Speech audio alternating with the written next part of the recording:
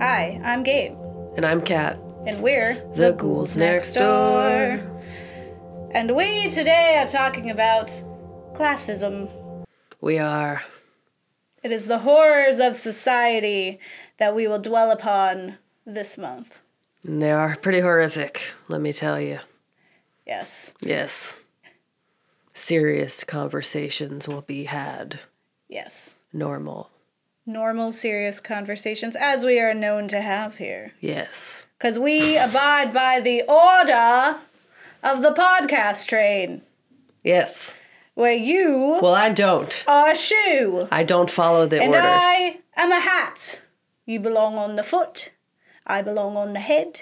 We all have our particular places on the podcast train. I throw a shoe at you. The shoe... Well, I didn't. It was somebody else. Yeah. But a shoe is thrown to represent that we're coming. Rebellion. We're coming for you. Yeah. We're messing it up. You hear that, I don't listeners? care if everybody dies. We are messing it up. I take back that I don't care if everybody dies part. Yeah. No, you definitely seem like that was what you wanted. Just like for character. Yeah. For context, listener, we're going to be talking about the film Snowpiercer, which has very blatant, this is about capitalism dialogue in the narrative. Classism. And we, for our viewing audience, are dressed like characters from the film. Kat is Chris Evans, and I am Tilda Swinton, or Minister Mason is my character. I don't remember his name from the Curtis. movie. Curtis. Yeah. That's I don't me. know if they had last names, but you're Curtis. Me. Yeah.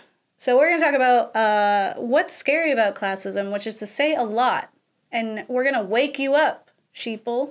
Yeah. And we're going to hopefully revolutionize, seize the means of production, just like they do in the film, which is exactly what we do here. So settle up. I'm only looking forward. Because this train is leaving the station. Yeah. The radio station. You're doing a bunch. On the radio, You're doing okay. a bunch of puns. Yeah, facts. We tell you facts. All the facts. Do you remember that people are trash? Yes. That's good. Because we still are. I can't forget it. We've been, and probably gonna continue to be. It's like very likely, more often than not. But specifically, we're talking about classism. So if you don't know what classism is, it is, as Gabe or Minister Mason sternly said, it is the order. Yes. It is the order of society that we follow. It is what we decide. Well, we don't decide. The people above us decide. The best way to keep us in line, essentially, to keep us in our stations, to keep us in our cars, to keep us in our classes. Yeah. They want us to be there, and they don't want us to go anywhere else. Yeah. Because it's the means to the end that is society still benefiting those at the top and continuously, like, dehumanizing those at the bottom. Yeah. So, yeah, it's just, like, really fun. I guess if we think about Marx, you know, as the one who's like, yes, down with capitalism, seize the means of production. He also said religion is the opiate of the masses. Indeed. And that's very much what, like, we see in, like, even just outside of religion, just, like, anything that puts us in a section kind of operates that way. It's the thing that keeps us complacent. It keeps us from rising up. So to explain or elaborate, I got an article from the internet that was for smart people. It's called JSTOR. It's like where you go to college educated. Yeah. College what? Peer reviewed. That's the word I'm looking for. College what? College what? Peer reviewed articles. Yes. That's what it is. So I got an article for Anthropology Times. That's not what it was called, but it was Anthropology something. Yeah. Review, I think. And it was like all the thoughts on this subject, which today is classism. Yeah. So this is from that. So the article says, to explain and elaborate the social structure, reconcile the lower classes to their lot, and assist the rulers in repressing the people and prevent rebellion. That's what classism is. So we said that, but also smart people said that. So it means I'm smart. So we're backed up. Yeah. We got sources. You have to believe us. Exactly. So, I mean, there's lots of reasons that this exists, specifically because we live for America, we live in a capitalistic society. Yes.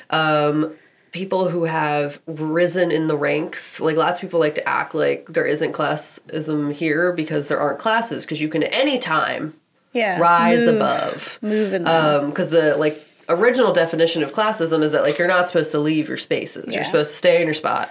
And the whole thing is that you stay there, and that's what maintains the order. Yeah. But we have the American dream. Yeah. We have the American dream that gives hope to the masses that we are oppressing and repressing and messing up just all around town. Yeah.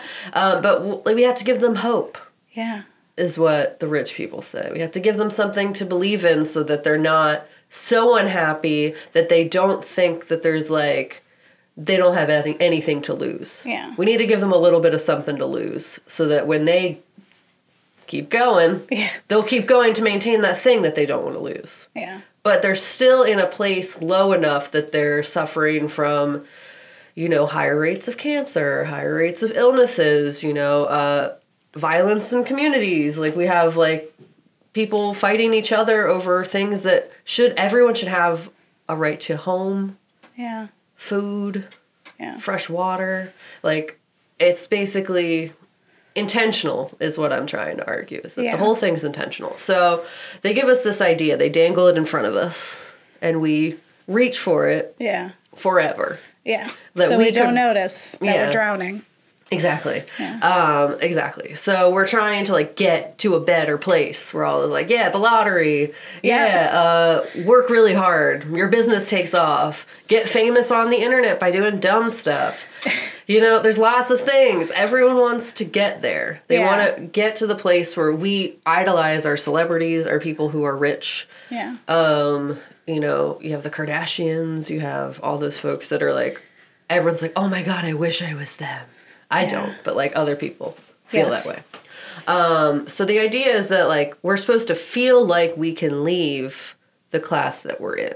So if we're in the lower class, if we're in the lower working class, we're in the working class, we're in the middle class, we're in the upper middle class, all of it is kind of set up so that we never reach the social elite, which is like the rich, the billionaires. Yeah. More money than any human should one own. So essentially, you get the idea that you think you can get out of it, and you never kind of do anything different. You don't improve the conditions you're in now, because you'll just leave it. Yeah, it's totally fine. Yeah. We're going to get that magic ticket. We're going to get the lottery. We're going to get rich real quick, real easy. You're not going to have to worry about it. And then even those that's like, you have the American dream where it's like you work hard enough, you sacrifice enough, you prioritize your dream, it'll happen. Yeah. Where it's like that's not always the case, and then you're making it the fault of the like small business owner, the like little guy, essentially, instead of the fact that there's much more risk for people making business than those investing in it. Yeah. And like we have people who are working their butts off who from no fault of their own is just like not able to make ends meet, not able to like rise above where they are because the system is set up that that's not possible. Yeah. So essentially, all I'm saying is it's really intentional. The rich people don't want us to be with them. The only way you're going to get there is through like open doors in the back where it's like, oh, you know this person. It's all about who you know. Yeah. And if you don't know those people, you're not going to get there. And honestly, I don't know if you want it because it's gross. Yeah. Well, there's also the people who don't want to change the system because then when they get there, they want to have the same benefits. Like, they don't want to change it so that the rich have to pay their taxes. Because I don't want to pay my taxes when I'm rich. Like, I don't want to pay my taxes now, but I get why I have to because the schools have asbestos. And it's just like... But that's what the people are thinking. That's what I'm saying. It's like they don't even want to change the conditions they're in because it's temporary. And they want to bask in whatever it is they get when they inevitably become rich. Yeah. And all I'm saying is, I'm not trying to be a dream killer. Have your dreams. All I'm saying is do it smart. Like, have a backup plan for your backup plan. Like, have a side hustle for your dream. Yeah. Like, you know what I mean? Like, you need something that's going to catch you if something goes wrong. And, like, I feel like people just think they're gonna go until they make it. They don't care if like they die along the way. They're just gonna go until they make it. And it's like, you gotta, one, it has nothing to do with you, whether or not you're talented, whether or not you're wonderful, whether or not you're like the greatest person that's ever lived. Yeah. If it is not seen from those who make those decisions, you probably won't. Yeah. And that's really sad. But essentially, that's the whole thing. And then we pit the classes against each other. So that's like the other piece. So it's like you have the middle class thinking they're better than the lower working class. We have the working class thinking they're better than the lower working class because they're just a little bit above. Yeah. You always have this idea that like, I'm in a better place than someone else, so at least I'm not in their shoes. Yeah. So it's like, how lucky am I? And then it's like, I am up here, so clearly I am closer to achieving something better than those under. So it's like when people think that like they could never be homeless, they could never, it's like, you don't know what your life's gonna have. You're gonna have situations that happen, and then you're gonna have an awakening and be like, wow, I was a real jerk all that time. Yeah. And it's just like, and then we have the upper class, so like the upper middle class even, who's not even that rich. Like they're living comfortably. Yeah. You know what I mean? And they actively support this elite class that doesn't want anything to do with them except for them to just continue to idolize and want to work to be more towards them when they never will. And then they just blame the lower classes for all the problems of society, which is also very intentional. Yep. So they're putting drugs in places, they're putting like they're like lighting communities on fire essentially, and then being like, oh, it's the fault of the people who are in those communities, not the people who brought all the bad stuff in. Yeah, not the school to prison pipeline. Nope. Yeah, no, that's not the problem. It's the poor people. Yeah. It's the immigrants. Look what they're doing. Yeah. Not that we don't give them any other choice, but look what they're doing. Yeah. They're so doing that's the it whole anyway. thing. And it's just like, there's people, I know tons of people who, and it just hurts me, because they believe wholeheartedly that there are people who deserve dehumanizing levels of poverty. Like poverty that no person who is alive, no anything that is alive and sentient and here should ever have to experience. Yeah. They think they deserve it. Yeah. And no one does. Yeah. And that's like, I think the hardest thing, it's like when you're arguing about like politics and stuff, that like, if they don't see that, it's very hard to convince them otherwise. Yeah. It's like, it's not saying you'll never get there. They did it to themselves. Yeah, they didn't, is the whole thing. So, I have an article from USA News, I think? USA News? Yeah, look at me know stuff. USA News. It's about basically how in America specifically, we have recently, in the last 30 years, very intentionally and very drastically limited the upward mobility in our country. So, like, we used to have the American dream when we first started, you know, you work your way up, you shake the right hands, you get in the right doors, you know, you're making a lot of money. There was a lot more like underdogs who rose up that like, that's who we idolize now and that's part of the problem. But like there was a lot more upward mobility before. Yeah. It was like if your parents moved up, then you as a child had more likely a chance to move up, where that's no longer the case. So essentially, the last 30 years, Christopher Sandy Jenkins. He's a Malcolm Weiner professor of social policy at Harvard Kennedy School. So essentially, he said, the decline in jobs and the employment rates for less skilled workers have increased so much that, like, the number of households with children without male breadwinners is, like, impacting the economy. The demand for college graduates outpacing the pool of job candidates. I know we're facing that as millennials. We all were told to go to college, but there's not enough jobs for us. Yep. We just have all this debt. Yay. And they're like, why aren't they buying houses? It's because they don't want kids. It's like, because we can't afford food. Yeah. You got baby money? No. Mom? I barely have cat money. Yeah. I have one cat. Yeah. Two, technically, because we share. Yeah. And, who's affording this? It's like, it's hard enough to just pay basic rent that isn't that high. Yeah. Like, what do you mean? Yeah. It's because the economy sucks. So, we have loans. The share of income flow from the top 1% earners is doubling, essentially, instead of us kind of getting a share across the board. So it's because of deregulation, globalization, and speculation in the financial service industry. So when they shipped everything overseas, when they shut down all the oil and the coal and the industries that we had in America. We used to have industries. Yeah. Which I mean is bad for the planet. Yep. I mean, a lot of people had jobs in those spaces that no longer have jobs, and it's really messing us up. We are just like continuously pushing the elite up, and then not helping those in the middle and lower class. Like, our middle class is shrinking. Yeah. And basically, the cause of this, which, shocking, guys, taxes are important. Taxes are important. Yeah. I know we didn't like the British, but we didn't know them. So we have no reason to hate taxes as hard as we do. Yeah. There's no reason. We don't need to be throwing tea. Stop teaching American history then, because if that's like the lesson that we all should just hate taxes, it's stupid. Yeah. You need taxes to make stuff work. It was taxation without representation. We have representation sometimes. Yeah, that's the thing I'm saying. So, like, everybody chill. We need to pay taxes, because guess what?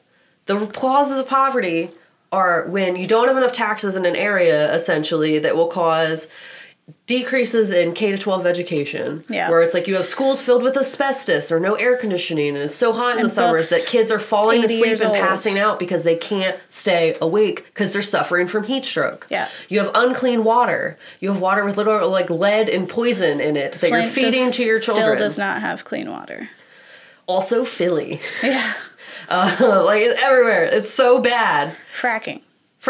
You have all this stuff. You have these things that you're not paying taxes to fix the problems that would solve our future, essentially. Yeah. You're worried about who you are now and not about 20 years from now, because you're not going to be here 20 years from now is your thought, I guess. I don't know. Okay, boomer.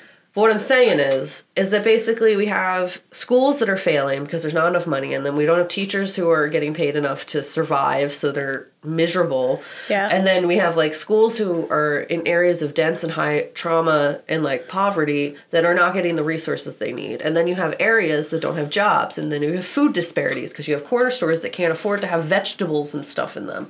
Yeah. And it's just like, it goes on and on. There's no grocery stores. There's all these things, and all these things lead to healthy, happy humans who would contribute to society. Yeah, and you're setting it up so that they can't. You're literally giving them none of the tools to do so and then blaming them for that. Yeah. When the problem is that the city or the state will give all this money to big companies to come in, not make them pay taxes for however many years. Then you have all the poor people paying taxes and all the middle class people paying taxes, but it's not enough to cover the expenses that are needed. And then everything goes to trash, and you're like, why? What happened here? We brought all those jobs. And it's like, no, if that rich person just paid taxes, maybe we could have started fixing these problems. So we're at Or the fact that, like, we have a low, unemployment rate, but that's just because everyone has 3 jobs. Yes. To feed their one life instead of one job. So it's not really that we have low unemployment. It's just that we don't have a living wage. Yeah. So from that article, thank you for the lead-in. That was actually really perfect. In addition, 90% of American workers have seen their wages stall while the cost of living continue to rise. Mm-hmm. So 90%. That's a lot. Yeah. That's like all of it. Yep. That's like 10%'s okay. Yeah. The rest of them aren't. The whole country, 90% of that has not seen an increase in wages to match the rise in housing. Yeah. And then you're like, why aren't we buying houses? Yeah. Why aren't we affording life and doing okay? Yeah. What's wrong? Why aren't they contributing to the order? Yeah. So it's basically, they haven't adjusted the income since 1989. They haven't adjusted for inflation. Yes. So here we are. $15 an hour. Here we are, guys. All I'm saying is... There's a lot of campaigns thrown in here. There's classism across the board. It's in every country. It's in some capacity. You have different versions. You have different boxes that we try to put ourselves in as people, as Homo sapiens. It's a part of the pecking order. I get it. Yeah. But there are ways that you can do it that aren't as, like, dooming. Yeah. Like, you're setting your society up to fail. And then also, you're just, like, helping people who are, like, they don't even realize how much they're hurting. Yeah. They don't realize how much they're hurting the people underneath them. Because they're convinced that they did it to themselves. Yeah. So if anything, like, they don't see them as needing help. Yeah. And they're comfortable. Yeah. So why would they question that? Yep. Yeah, films. We watched some films. Now let's talk about those films. We watched some stuff. We did. we watched 2 films by director Bong Joon-ho to talk about classism, because he does that. He does a bunch of it. He was really good at it, too. Both movies were a very fun time. Yeah. Well, like, stressful but great kind of thing. And they're, like, very deliberate, on the nose in their own way, so that, like, he's not trying to be art house about them. Where it's just like, ooh, what am I saying to you? You have to be really deep. It's like, no, I'm going to give you literally a lecture at the beginning of one. Yeah. And then I'm just going to, like, have in your face, like, like symbolism in the second one. Right? So we watched Snowpiercer, which is from 2013, and is what we're dressed as. Yeah. For people watching. So, Snowpiercer. In a future where failed climate change experiment has killed all life, for the lucky few who are boarded the Snowpiercer, a train that travels around the globe, a new class system emerges. Yeah. As would happen in this society, in all societies. Instantly. Yeah, so the world is frozen. It's like, what is it, 2012 or The Day After Tomorrow type levels of intensity. And it's because of some climate change mishap. Like, we brought our own fall, that seems right. It's our fault. Yeah. And we have one train that exists and travels around the world. It just goes real fast. Keeps people alive. And in the train, we have very clear class systems. We have the back of the train, we have the middle of the train, and we have the front of the train. Yeah. So we have the lower class, the middle class, and the upper class. And there's some, like, little deviations within there. It's like, you got the, like, a little working class, I guess we could call them. Yep. Where it's like that one guy. Yeah. Just making the bugs. Yeah.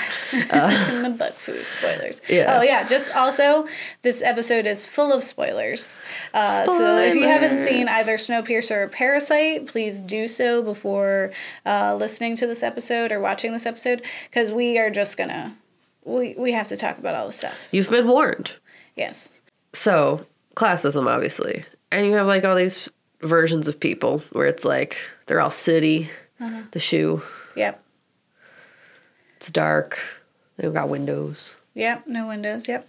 Yeah, there's a lot of really great cinematography happening in this that's very deliberate and just, like, true to Bong Joon-ho's, like, style, which I'll dive into shortly. But yeah, it's starring Chris Evans, who is Curtis, who's leading the rebellion to seize the means of operation, which is the train's engine. And we have Tilda Swinton, who plays Minister Mason, trying to kind of keep everyone in line. Yeah. In their place. Watched it, so. For Snowpiercer, when you're watching, you just really have to suspend, like, disbelief. It's gonna be like, yeah, this could happen. You just don't try to put science or physics or reality into it. You just have to pretend that's not real. It's very Hunger Games-y in that way. Yeah. You can't pretend like it's a real train, and the way that the trains work and the way you move through them applies to this film. Just don't look at that. That's not important. What's important is the people in it and what's happening in classism. What they're saying. Yeah. We watched another thing. We watched Parasite, which is from 2019 and is award-winning. Rightfully so. And if you have not seen this, you really, really need to, like, definitely pause this. Oh, yeah, no, it was genuinely amazing. Go watch it. It's so worth your time. Do not let little subtitles keep you from a really amazing experience with this film.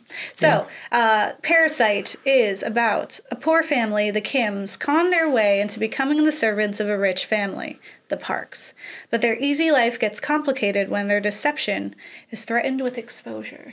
Bum, bum, bum. Which is such a nice, concise way to explain what this is, because most people are like, what is it about? And I'm like, a family gets a job with a rich family. And I'm like, and that's really all I can tell you. I can't explain anything else. The rest is spoilers. Yeah. And also, like, it's just so much easier to just sit there not really knowing and just, like, experience it for the first time. Which brings us into... so, I want to start with Snowpiercer. So, one thing to note is that we are just talking about Snowpiercer and Parasite, but Bong Joon-ho has great horror and other films that we will probably capture in a later episode, but these two are specifically about classism and how...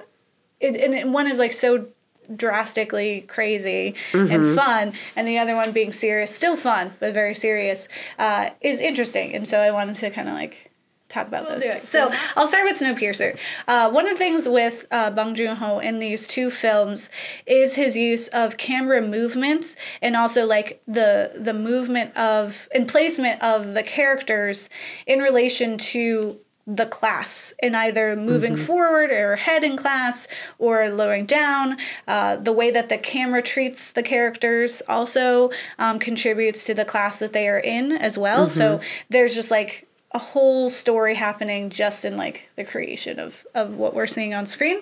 So I think it's funny because Snowpiercer, just like on the surface, is just like a fun dystopian film where it's like mayhem on a train. Yeah. It's not my favorite train horror movie. That would be Train to Busan. But it is definitely up there. And I will fight you that it is a horror movie. It's some horrific things happen in there. It's like action horror. Okay, so we already gave a disclaimer at the beginning. Yeah. Anywhere that cannibalism takes place is a horror movie. Yeah. It's just default, 100%. Yeah. So. It's, one thing I love about Snowpiercer is that it's similar to the way that we approach our media, and that it takes this like absurd thing and then takes it very seriously. It's like, what if this crazy idea, we made it like very, very honest. Like we just made it deliberate. Like we believe it. Yeah. And that's what's really fun because that really comes across. Like I, even like when, again, suspend like physics belief, you do believe this society, and it's very easy to be like, of course this would happen. Like she's literally like, Minister Mason is just like, there's a before class or your place was determined by your ticket. So you had like the regular seats, right? And then you have like first class. Like we already were classifying each other. So now it's just like, in order to like have success in this new world, which is just this train, you have to be in your place. We can't all fit in the front. We don't have seats up there, right? Like, so it's like a literal, like, comparison of that. It's just like, okay, but we can make the whole train be as nice as the front. Yeah, and I think just that's livable. I think would be the ask. The fact that he made the train so that it would be like that, and he let those people on, already lets you know like something's up, right? Yeah. So in this, we have the story where it's like the whole thing is like this uprising, and they want to seize the means of operation, which is literally just the engine of the train. Yeah. Like the actual means of the whole thing. And so they try to move forward. They seize the food, which they find out only affects them because it's their food and it's gross. It was bugs. Horror movie. They seize the water, which was crazy. They try to seize the food, the other food, like the nicer food, and the children. They get to the children car, which I would argue is the scariest part of this film.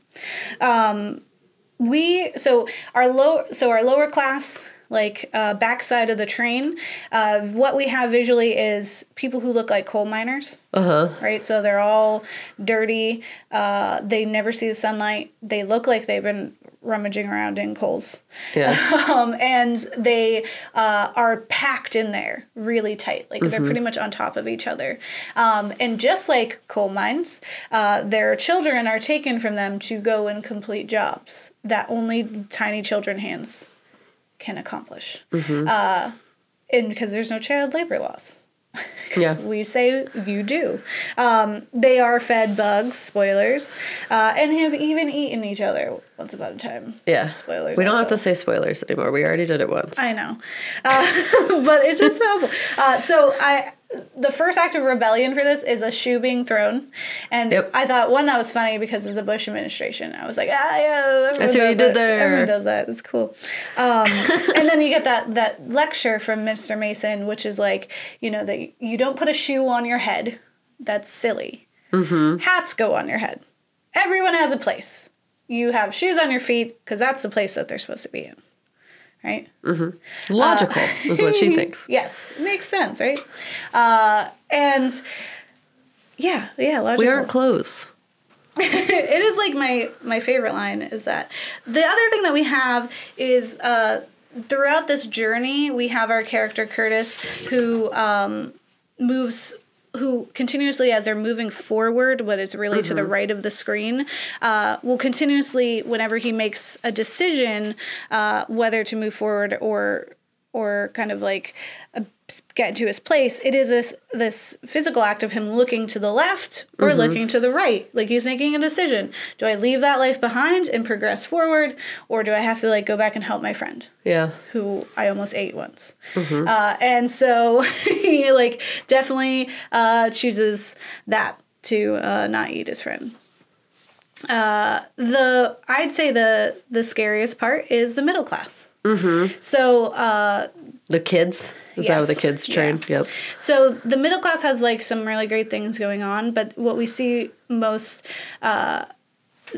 interesting is, like, the suggestion and manipulation of the middle class. So there's a YouTube channel, Nerdwriter1, who covered this film as well, and so I was watching and I was like, that makes so much sense. And they said really great things, so I wanted to quote them on something. So they said, educated enough to think for themselves, yet comfortable enough to be highly susceptible to propaganda, the middle class is at once the most important and the most dangerous cross-section of society. And the school is the place where the middle class is indoctrinated into a system that will exploit them and those less fortunate, where ideology is most powerful. Yep. Yeah. It's like, this is where we're convincing them that they're better than those below them, but also convincing them that this is the place that they belong. Right? And it's like, they're comfortable enough, right, that they don't question the world around them and question the information that they're given, but they also don't question, like, their own place in society. Yeah. Which is just like, no, why do you not question those things? So because they're comfortable. They don't want anything to change. Yeah. The other thing that Nerdwriter brought up that I thought was really great is that the true heroes of this story are Namgung and his daughter Jara, who are from the middle class. Like, they are middle class people. So they have seen the light before because they have windows, and have also seen the passing of the previous rebellions and have a knowledge of the world because they can see through the windows. And they just choose to actually look. And make a plan and pay attention. And they know that it's not just about the train, it is about the world outside, which is super interesting. Right? So the children's car. Why this is the scariest part is that it reminds me of The Wave, which is this experiment that happened, I believe, in California, where, like, a teacher was teaching about the Holocaust. Yeah. And a bunch of kids were like, I don't understand how people go along with that. And then he was like, well, you know, you never know until you're in it, right? Like, until you're kind of convinced that this is what reality is. And so he over time, like, gave certain roles to some of the students to give them, like, authority and make them feel special and different from the other ones. Yeah. To the point where, and then he would, like, give them tasks of, like, you have to treat them horribly and do all these things because that's what you are. And they just totally bought into it. And then by the end, they were just, like, really awful. And he was like, whoa, wait, this was a test, or, like, this was to show you how easy it is to be susceptible. And they felt really bad, and there was, like, movies about it.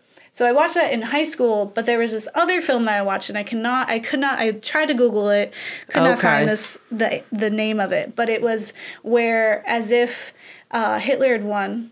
And so there's, like, a young class of students, so, like, maybe first grade. Okay. And they get a new teacher who is one of the Führer's best, and she comes in and is, like, telling them, and slowly over the course of this film, convincing them that they should, you know, bow to the Führer and that this was what's right. Yeah. And there's even, like, a kid whose parents are very clearly rebels who are most likely dead, like, on the outside of this, or at least captured, and they're convincing him that what his parents believe is wrong. And it's just, like, one class. Like, it's one day of class. And by the end of it, the kids are, like, you know, impacted. And the part that stuck out was there's this part where she's like, close your eyes, pray to God, and ask for candy. So they all do that.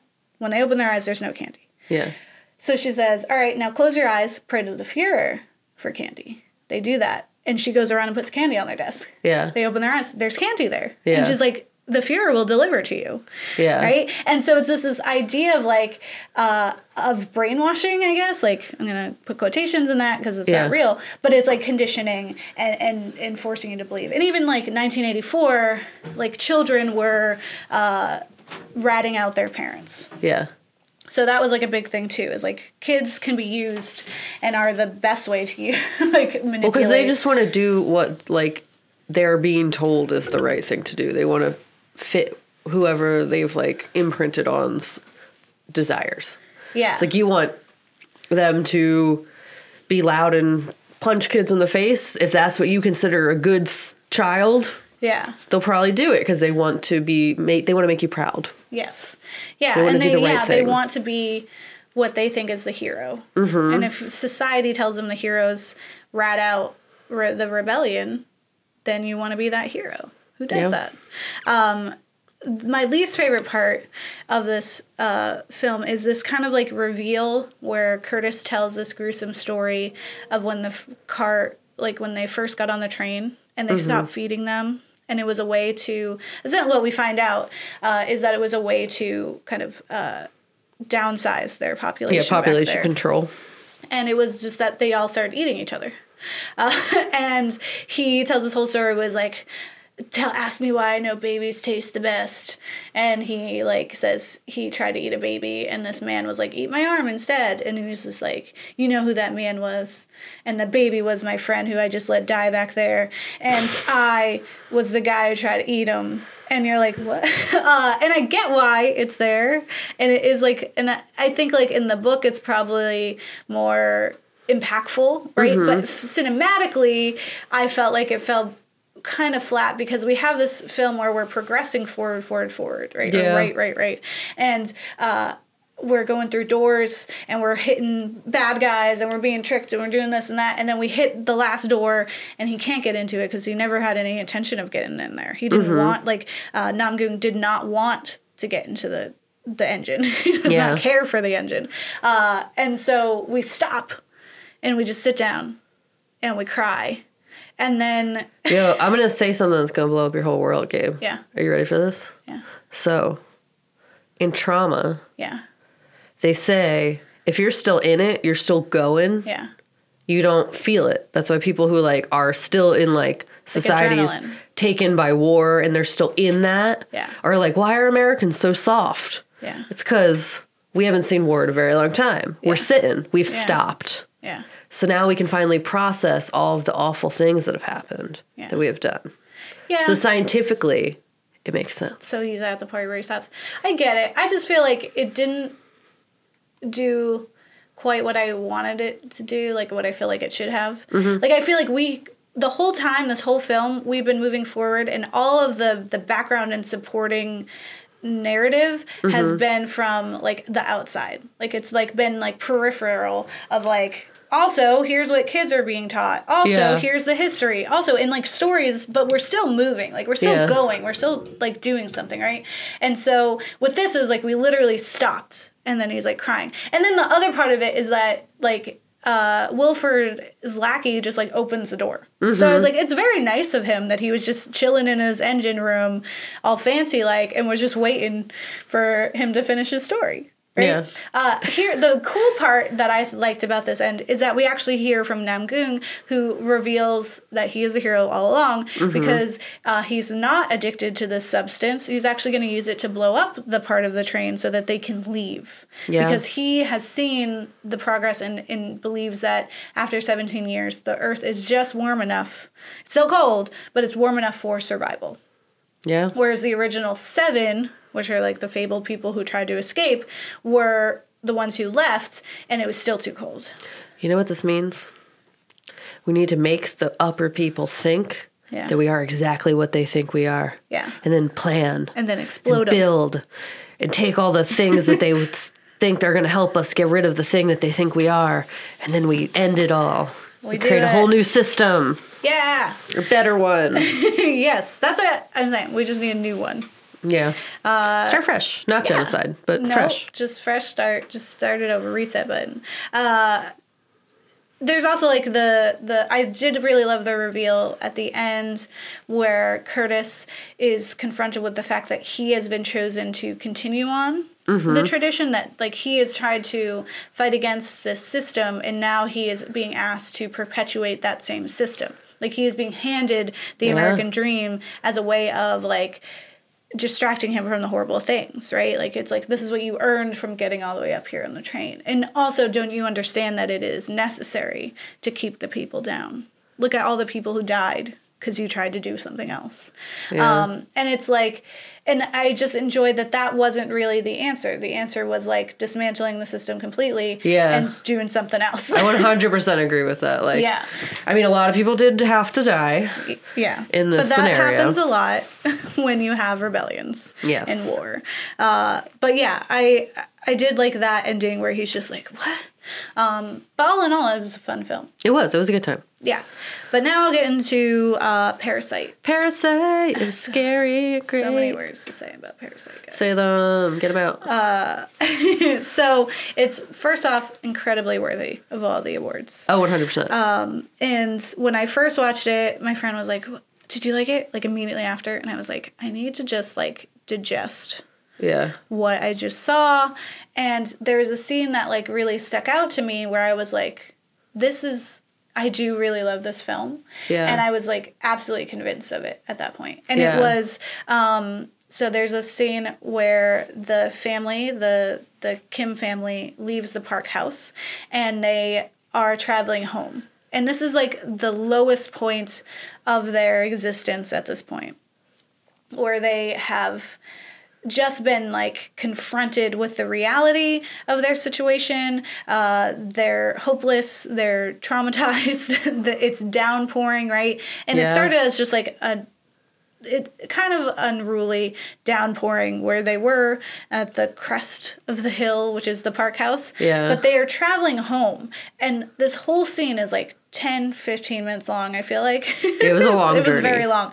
And they're like walking, and so there's like this scene where it's kind of like this very, very wide shot of them kind of like platformer game style where they're walking across the screen and they're walking down, and we see them like kind of just trickling down, and then they're like walking down these steps, and then they're walking down this like tunnel, and then they're walking down these steps, and like, but it's all different kinds of steps. Like it's not like the same ones, and it's a different direction each time, but they're always going down. And then as they're getting down, the rain is getting worse. And there's a part where the sun like stops and he can see the flooding waters like going by his feet, and then they look down and it's all like sewage water because of the flooding in this area, because his family lives in a sub-basement.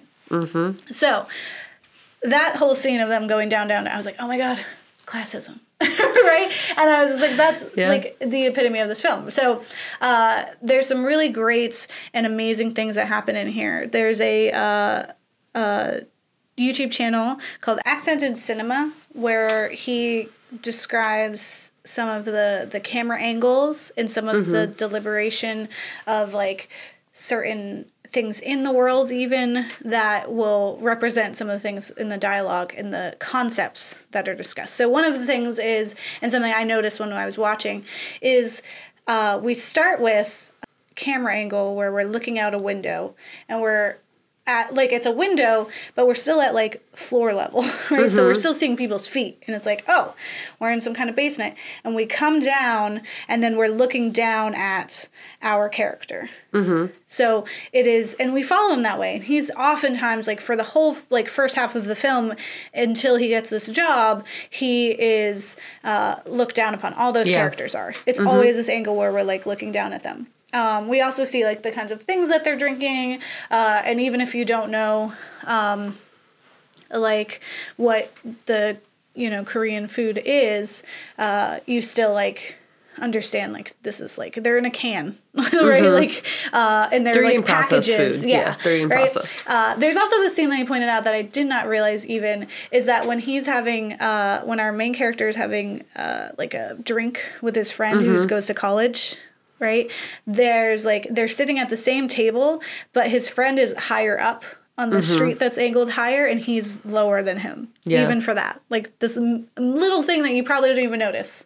Yeah. And he was so deliberate. They're very intentional. And that's what we say. If you do it with purpose. Yeah. Do everything with purpose, right? Yeah, it's pretty crazy. I thought what was even better was at the end, we have this, like, fantasy ending, and then we have the reality. Because the fantasy ending will leave you really, like, at first you're like, there's no way. Yeah, like, ew. If this is all it takes, then what are you really saying? Yeah. And then you realize, like, oh, no, it's cool. So, like, the whole point is that he's, like, forming a plan, but it's the same way that they've always been making plans. Yeah. And that he's still in the same place, because we have the same scene where it's darker now, but it's the same window. We're looking out, and then we come down. And this time we're looking at him dead on. Yeah. But the idea is that we have not progressed. That this family, despite all of the horrible things that have occurred, and even some wonderful things that have occurred in this film, are still in the same place that they always have been. Yeah. No matter what. And it really, like, just stuck with me. Because it's just, like, a whole time. There's, like, the scene where they come back to their house, and it's flooded, and the sister, Jessica, is what her name is, to the Park family, is sitting on the toilet as it's, like, spurting out sewage, which apparently is based on real life. And at the same time that's happening, we cut to the Parks house, and in the basement there, the woman, Moon Guang, I believe, is vomiting into the toilet. Yeah. Like, parallel. Because she has a concussion, because the not-so-nice mom, if only she were rich, she would be nicer, kicked her down the stairs. So there's, like, that parallel, right? And it's still a nicer basement than their basement. Yeah. Because it's at that house. Yes. Yeah. There's, like, this conversation between Mr. Kim and Moon Guang's husband, who I can't remember his name, but he asks him, like, why would you live down here? Like, why do you live down here? And he says, plenty of people live in basements, especially if you count semi-basements, right? And actually, sub-basements. Sub-basements. But there's, like, this whole conversation, and he, like, totally, Mr. Kim just, like, kind of blows that off, right? But he lives in a sub-basement, right? Yeah, he's, like, still like, I'm better than you, so... But the man says, I feel like I've lived here my whole life. I feel like I've even been married here. And it's, like, this idea, this concept of, like, he's always been down there. Like, he's always been down in society. And so it's, like, this really authentic, and, like, you can see it kind of tug at Mr. Kim of, like, you're groveling, man. Like, get up. Like, where's your pride, right? And it was just, like, just because I don't have pride, right? Like, just because I've accepted my circumstances doesn't make you better than me. Yeah. And that was super interesting. The whole, like, worshiping of Mr. Park by that character is also something to be remarked upon, because it's, like, this idea that we do look up to those figures, like you said. Yeah. And they have no idea how they affect us. They have no idea how, like, their lack of paying taxes can impact, like, the way that we could eat, right? Yeah. So I think it was such a interesting thing that he's, like, literally, like, bleeding, communicating, and trying to give his thanks to this man who is disgusted by him and has no idea of his existence. Yeah. Like, they don't know. We're all ants. Yeah, he's laying on the ground. Respect. Yeah. And he's just, like, covering his nose, just trying to get his keys. Yeah. And just pushes him over and just, like, looks disgusted. Yeah. Which sets Mr. Kim off. Yeah. And murder. Yes. Another, like, camera angle thing is, so we have them always looking down, and the point when we stop doing that, there's a change, is when our main character, which I'm totally blanking on his name. Kevin. His name is, Kevin in the Parks, for the Parks, is getting the job. So he's going to get his job, and he starts traveling up, and there's a part where he's looking up at the Parks, like, driveway area or the street, and then at some point he's at the top and he looks back down. So it's just like with Curtis looking left and right. Yeah. Right. He's making this decision to proceed forward and rise himself from his status. Right. Yeah. And then as he's going into their house, there's this, like, awkward angle where we're below him and the sky is like really bright. It's like not very aesthetically pleasing, right? It's just like too bright. And it's like this weird angle, and it's that we are following him. We are below him as a camera and moving up with him. And now we have like he is being risen from this, right? Something Accented Cinema brought up that I was like, what? I didn't even think about this, is the line.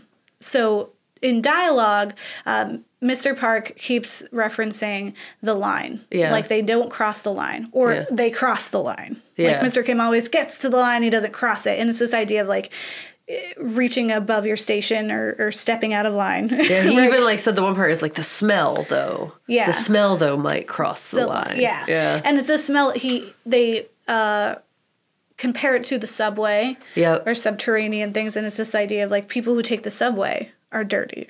Like they're disgusting. People take it's just the lower class.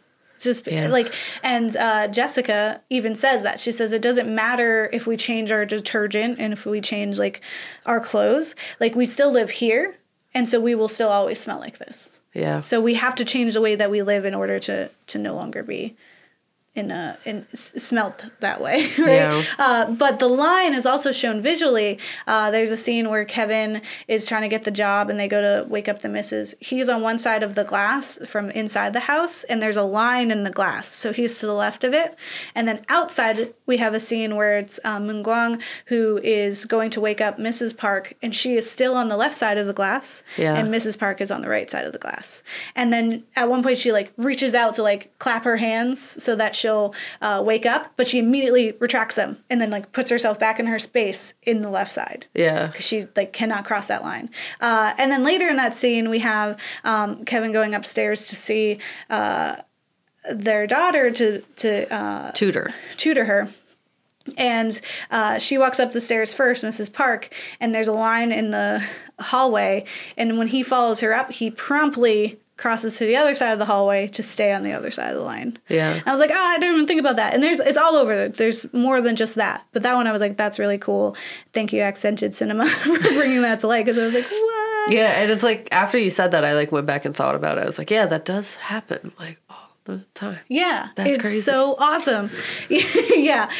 There's like quite a lot that Accented Cinema references. And if you really like Snowpiercer, even doing Nerdwriter 1, because it's pretty interesting, like the way that colors are worked with there, because it's very bright. I didn't even mention in Snowpiercer, the front half of the train, like the higher class, they also didn't have windows, and they were all just like hedonistic, like with like drugs indulging any thing that they wanted, they had. Yeah, they had an exorbitant amount, and they weren't living, they weren't contributing at all.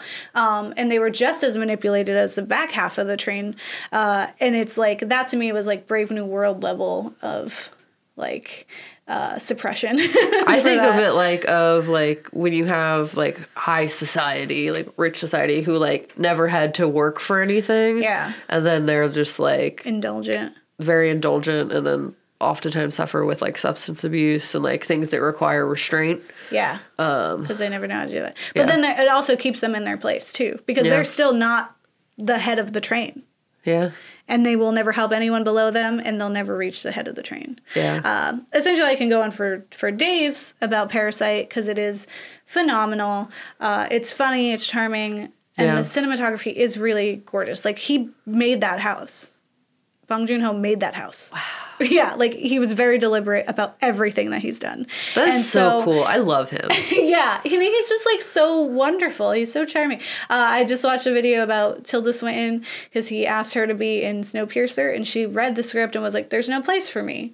And he's like, "Read it again." And apparently, even up in like when they were shooting, the Minister Mason role was written in the script as a man. Okay. And he was like, "No, Tilda Swinton can do this."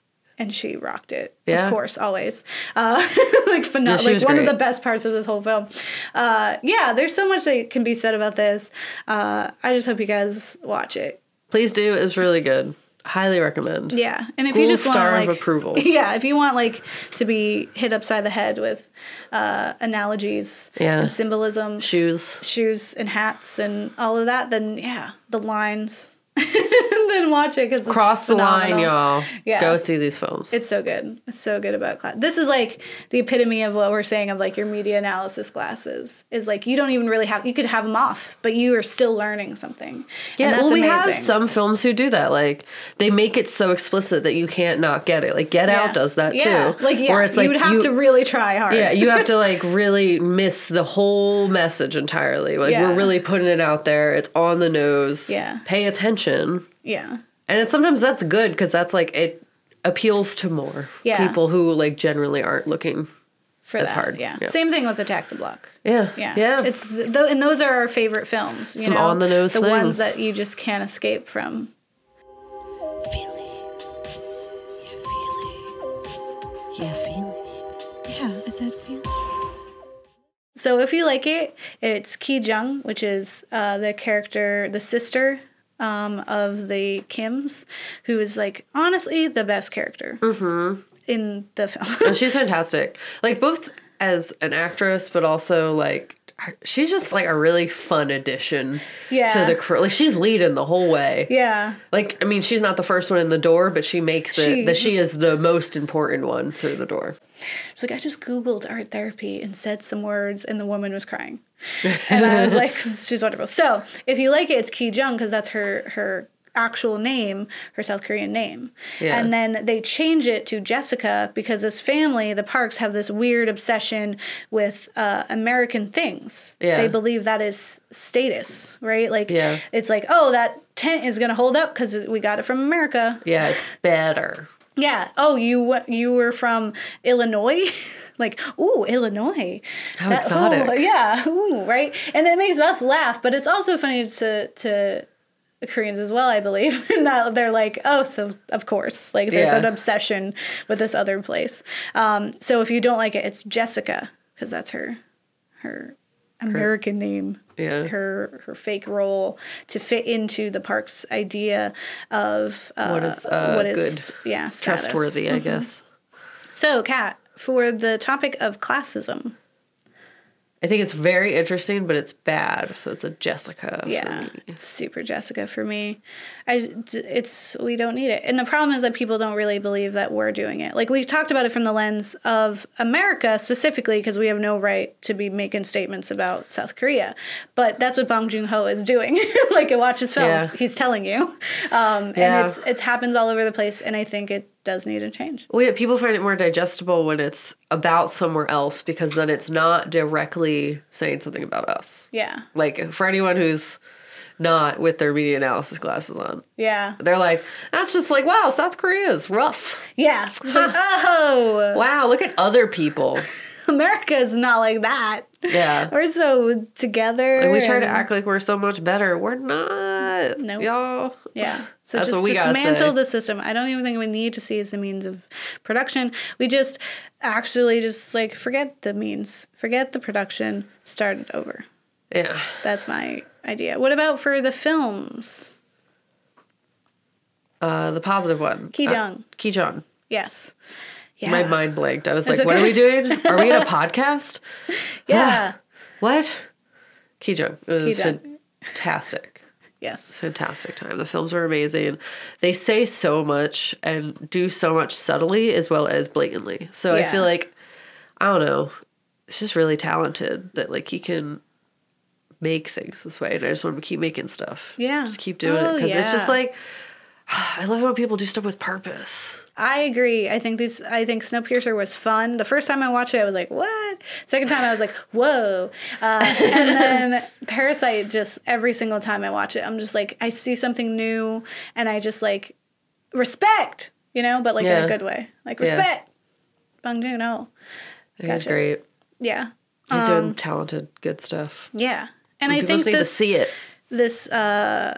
This series is going to be really interesting because we're talking about a lot of things that are scary out there in society, guys. Scary and sad, but I feel like I don't feel as sad about it than I did in our last one, just because I feel like we have more of a grasp on it. You know what I mean? Like, it is a very somewhat insurmountable mountain that we have to climb. But at least we're unpacking all the little areas. Yeah. At least some people are aware. Yeah. Yeah. Yeah. Well, Don't get married. They'll eat your kids. Literally. They actually do that. Yeah, literally they times. babies. So they taste the best, apparently. Ugh. Thanks, Curtis.